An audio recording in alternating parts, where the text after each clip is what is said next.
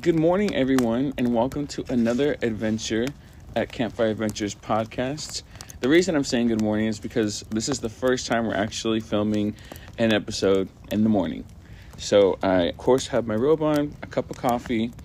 I have my audience here, so thank you for being here, audience. Yay! That's my audience. And then to everyone listening in podcast line, of course, we have the fire started, and I have a pretty cool story I'm excited to tell you about today. So let's get into it.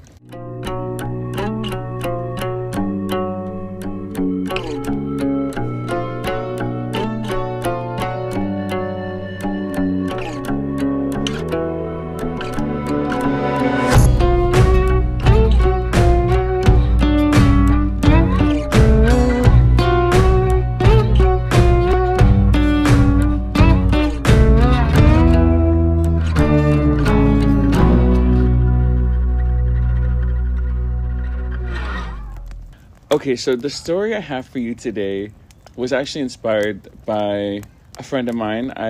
He's actually my barber. So I went to get a fresh cut and a beard trim, and we were talking about the podcast, and I was telling him how I come up with different stories to talk about, at least, every week or whatever.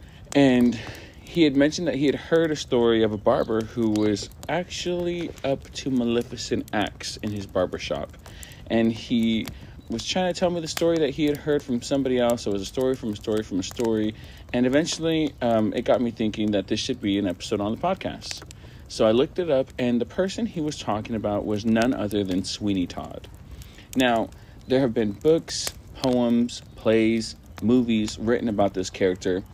But did you ever wonder whether this was a real or fake person? Well, I've done some research, and from what I can tell, he was real. And so I'd like to take today's episode to tell you a little bit about the story of Sweeney Todd and then let you decide what you think. So Sweeney Todd, known as the Demon Barber of Fleet Street, because that's where he had his most famous barbershop, was on Fleet Street in London, was born on October 26, 1756 in the town called Brick Lane. Now, I'm not from London, just like I wasn't from the East Coast of America, but I've done some research and I found out that around the time of the 1700s, Brick Lane was known as a poverty-stricken town with smells that apparently were so awful. It's kind of like living in the slums of, like, Beverly Hills. I'm just kidding. No, it's the completely opposite of Beverly Hills. It was like poverty-stricken town. The people were less than desirable to be around, and it was at the east end of London. Okay, so he was born to a mother named Elizabeth, who was a little bit younger than 20 when she had him, and she made a living by whittling silk. And as a child, Sweeney Todd was described as despising his mother because she treated him more like a pet rather than a child, and he kind of felt like because he grew up so poor, his parents, and I'm going to talk about his father in a little bit, weren't the wealthiest people in the world, and they didn't live in the best neighborhood in town. And so he just kind of felt like he always deserved more, which a child always deserves, a good quality life. And so he felt like he deserved more. So he built up a lot of resentment towards his mother because she was more, I guess, playful in a way of a pet rather than actually a child. And so she couldn't make the richest living, and he despised her for it. And then his father, Samuel, worked as a silk weaver, and he barely made a living with that. Like, he made more than the mom, but not that much more. And on top of that, he was the town lush from where they lived. So he spent a lot of their money on going from pub to pub to pub. And on top of that, he actually used to beat his wife and young Sweeney Todd. So growing up with them, he spent a long time of his life just in torment and misery and unhappiness, and he kind of gravitated towards a desire for liking torture instruments. There was actually a few museums that he would be able to go visit where he'd see different torture devices and just kind of get fascinated with the history of like war and killing and stuff like that, which would be, known now as a psychological link to serial killing shenanigans? Yeah, serial killing shenanigans. I was like, what's my line? Can anyone get my line? He kind of goes along his life all the way up to the age of 12. And in 1768, Both of his parents, during one of the coldest winters of the time, had disappeared without a trace. No one knew exactly what happened to them. All they knew is that they didn't survive that winter. But who did survive was Sweeney Todd. So he was orphaned at a very young age, and he got an apprenticeship with a man named John Crook. And under this man's guidance, he learned a lot about like quality of razors, knives, and scissors, because John Crook actually was a specialist in creating these different items. Like he made the best known razors in like all the land. And so he was under his guidance up until the year that he was arrested for petty theft of stealing someone's pocket watch, allegedly, because I don't know if that's 100% true, but that's what the story says. So at the age of 14, just 2 years after his parents had died, Sweeney Todd was imprisoned in Newgate Prison. And Newgate Prison was one of the biggest prisons around that time. And they actually were known for one specific thing.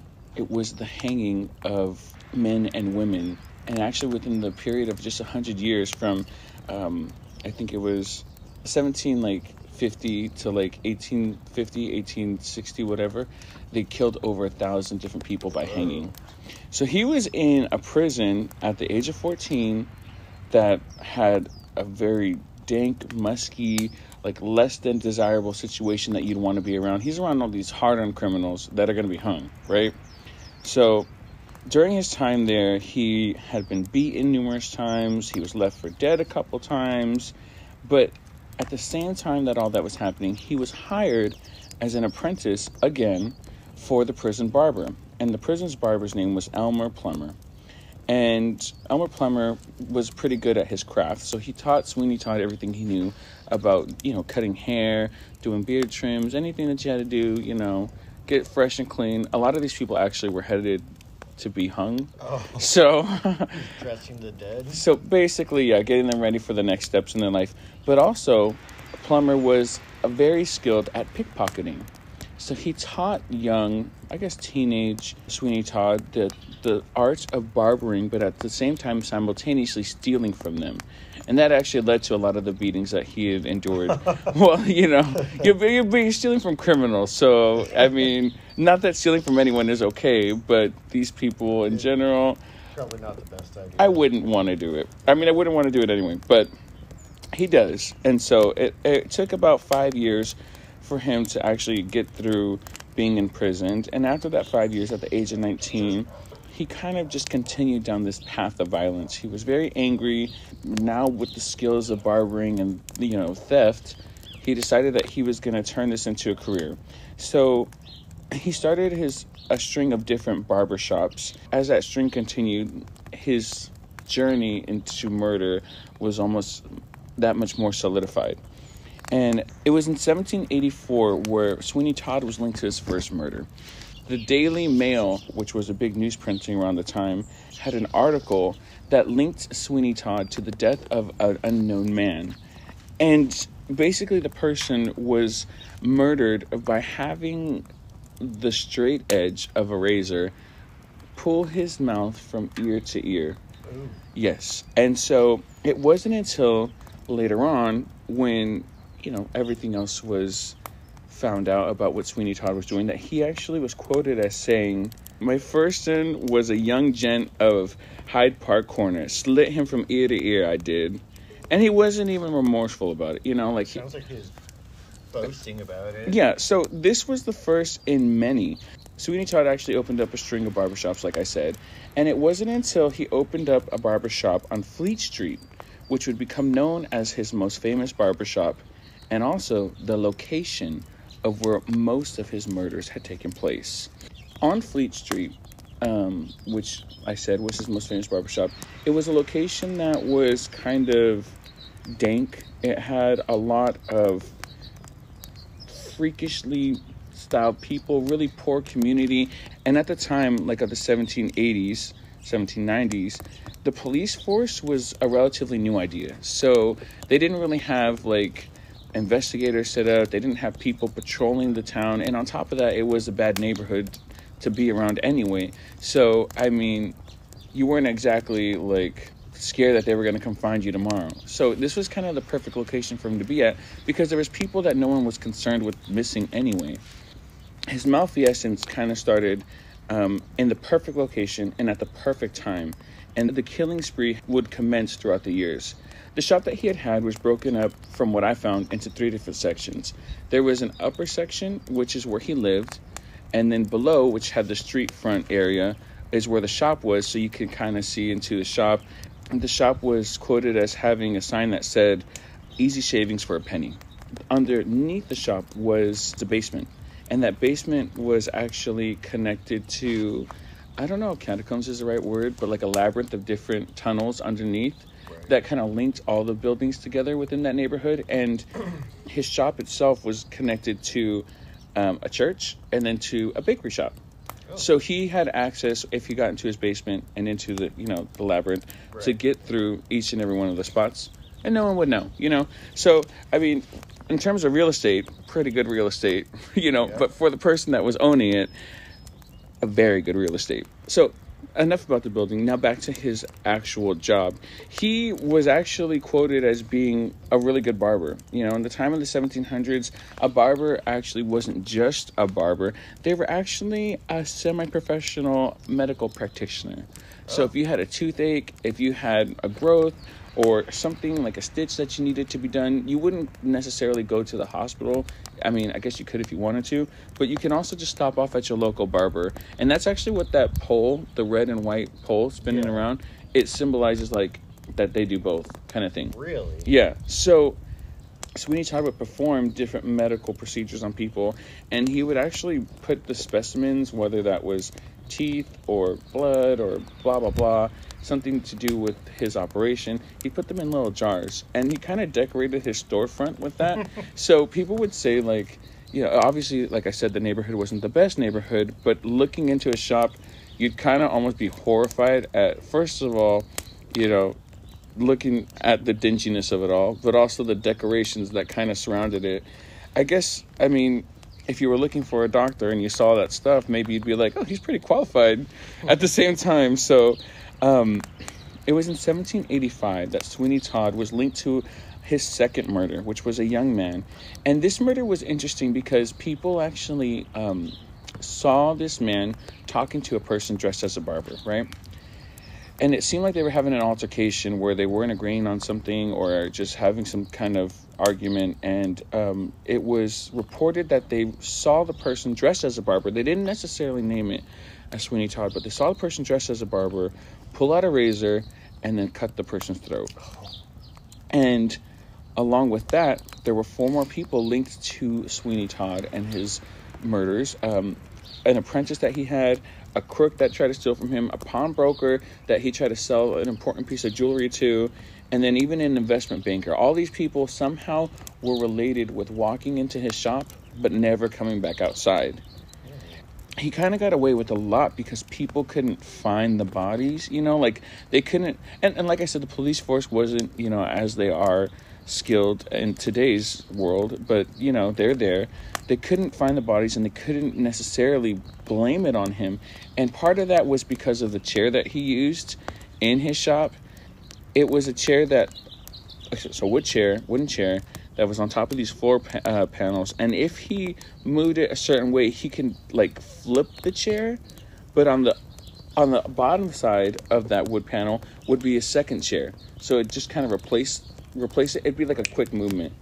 And so the person who was sitting in the chair would flip down into the basement, hopefully breaking their neck. But if not, Sweeney Todd had access to get down there quickly and finish the job. Actually, that's where I found a lot of discrepancies with the research. Was some people said that he'd cut the throat first and then slide them under, and some people said that he'd slide them under first, and then the fall might break their necks, might not, and if not, they'll be disoriented enough for him to get down there and finish the job.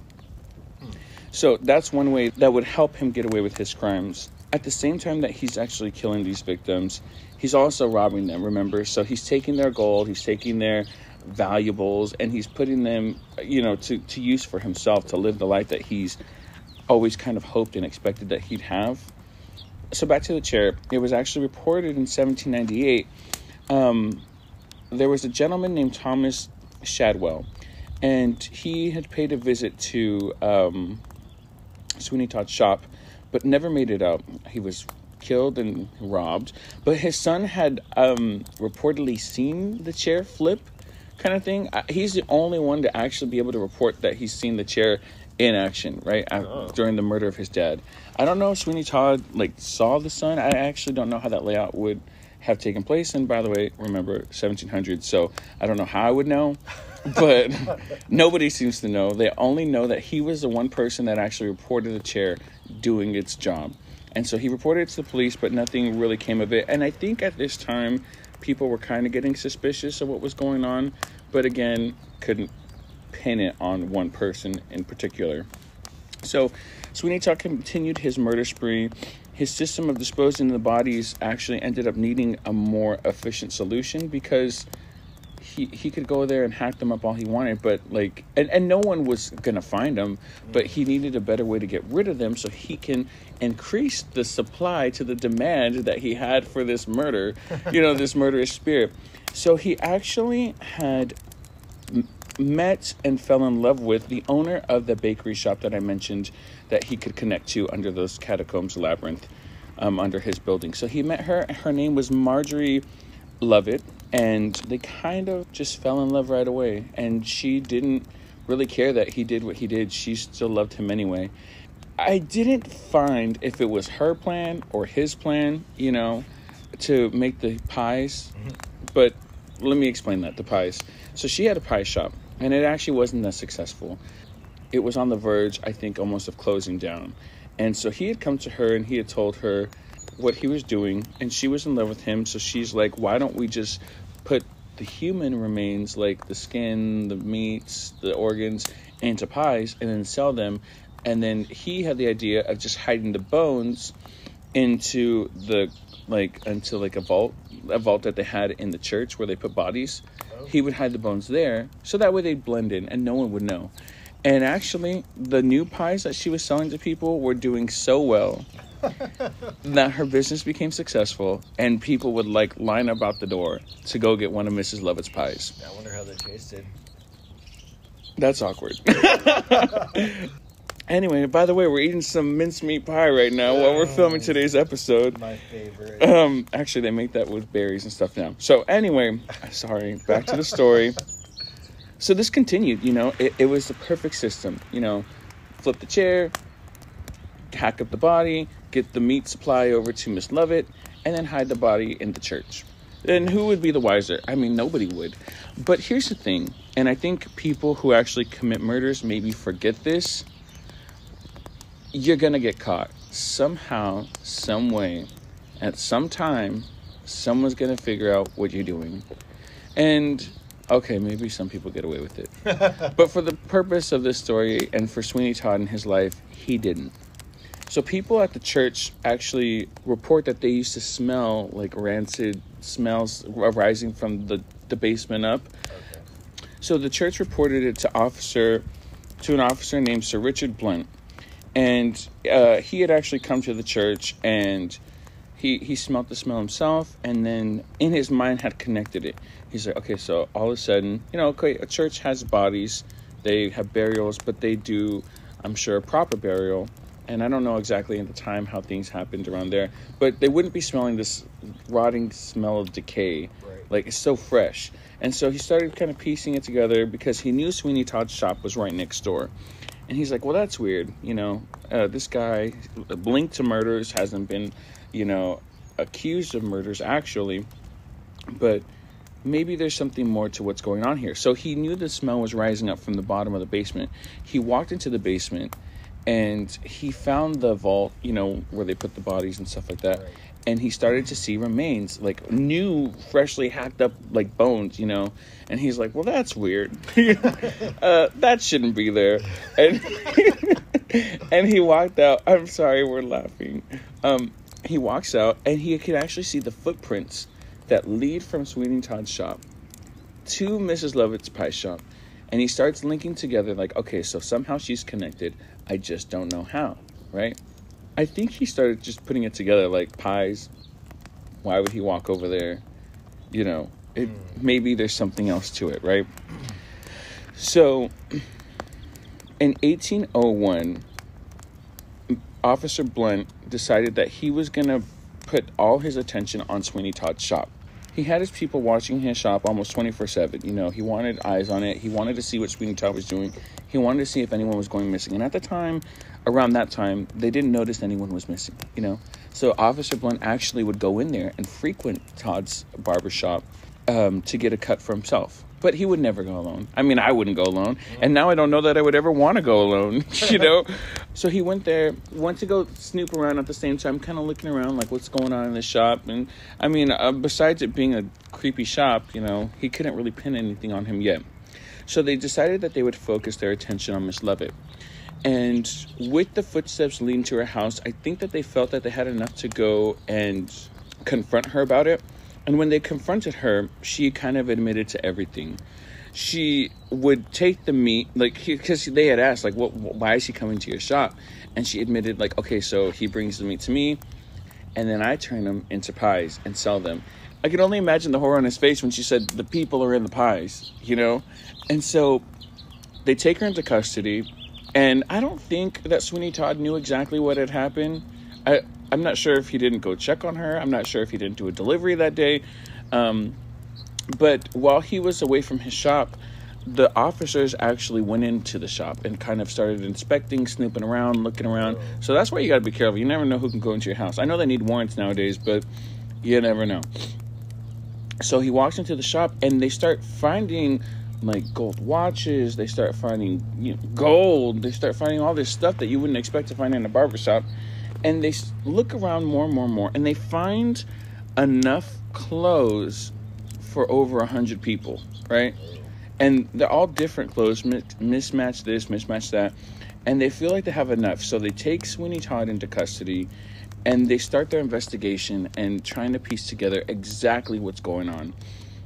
As the officers are starting to finalize their story of how the events took place and who did what within the murdering spree of both Miss Lovett and Mr. Todd, Miss Lovett decides that she's going to take her own life while waiting in prison because she didn't want, you know, whatever torment or whatever verdict was going to be delivered to take her life. Right. So she decided that she would take her own life, and Sweeney Todd still remained in prison waiting his sentence. He actually was put into the same prison that he was put into as a young boy at the age of 14.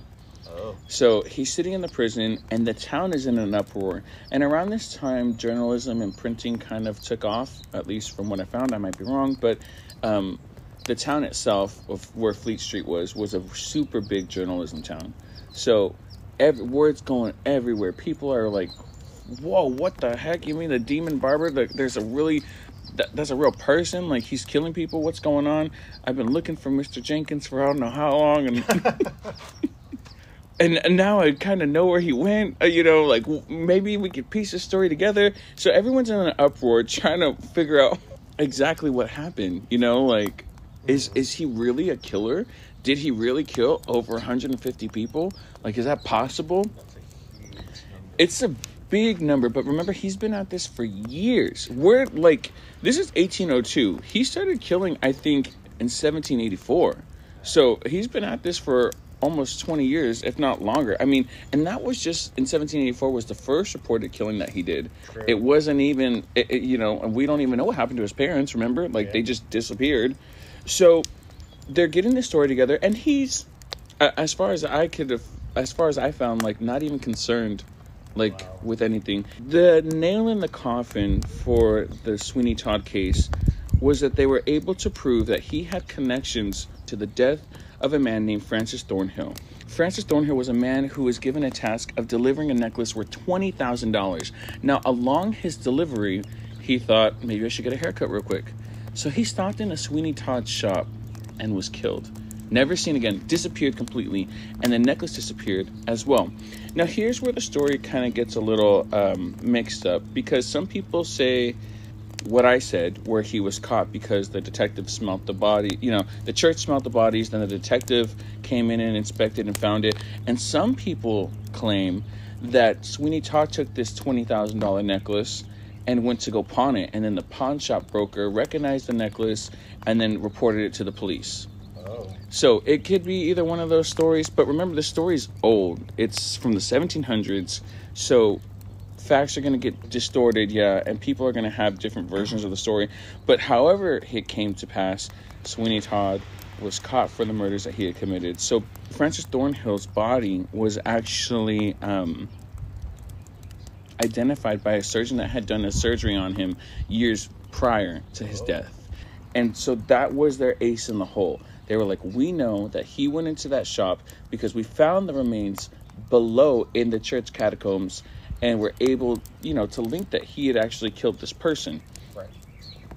So it took, once they had recognized the body, once they had pieced together what Sweeney Todd had did in connection with Marjorie Levitt, it took the jury all of maybe 5 minutes, if not less, to convict him as guilty, right?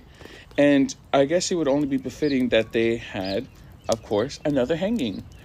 Because around this time they were doing hanging. I think, remember I told you they did 1,000 hangings? Yeah. So they had hung Sweeney Todd, and he had died at the age of 46. So young. His life was cut so short. Just like his victims. So that is the story of who Sweeney Todd was. And I guess people would want to see like a death certificate or something like that. But it's hard to bring... there are tons of records that they have saved over time, and unfortunately I couldn't find anywhere that they actually have a death certificate for him. Oh, that would be cool to see, though. I tried to find it, but they do have articles locked away with the stories. Like I said, the Daily Mail was a big news printing at the time, so according to them, they actually have articles on the story of Sweeney Todd.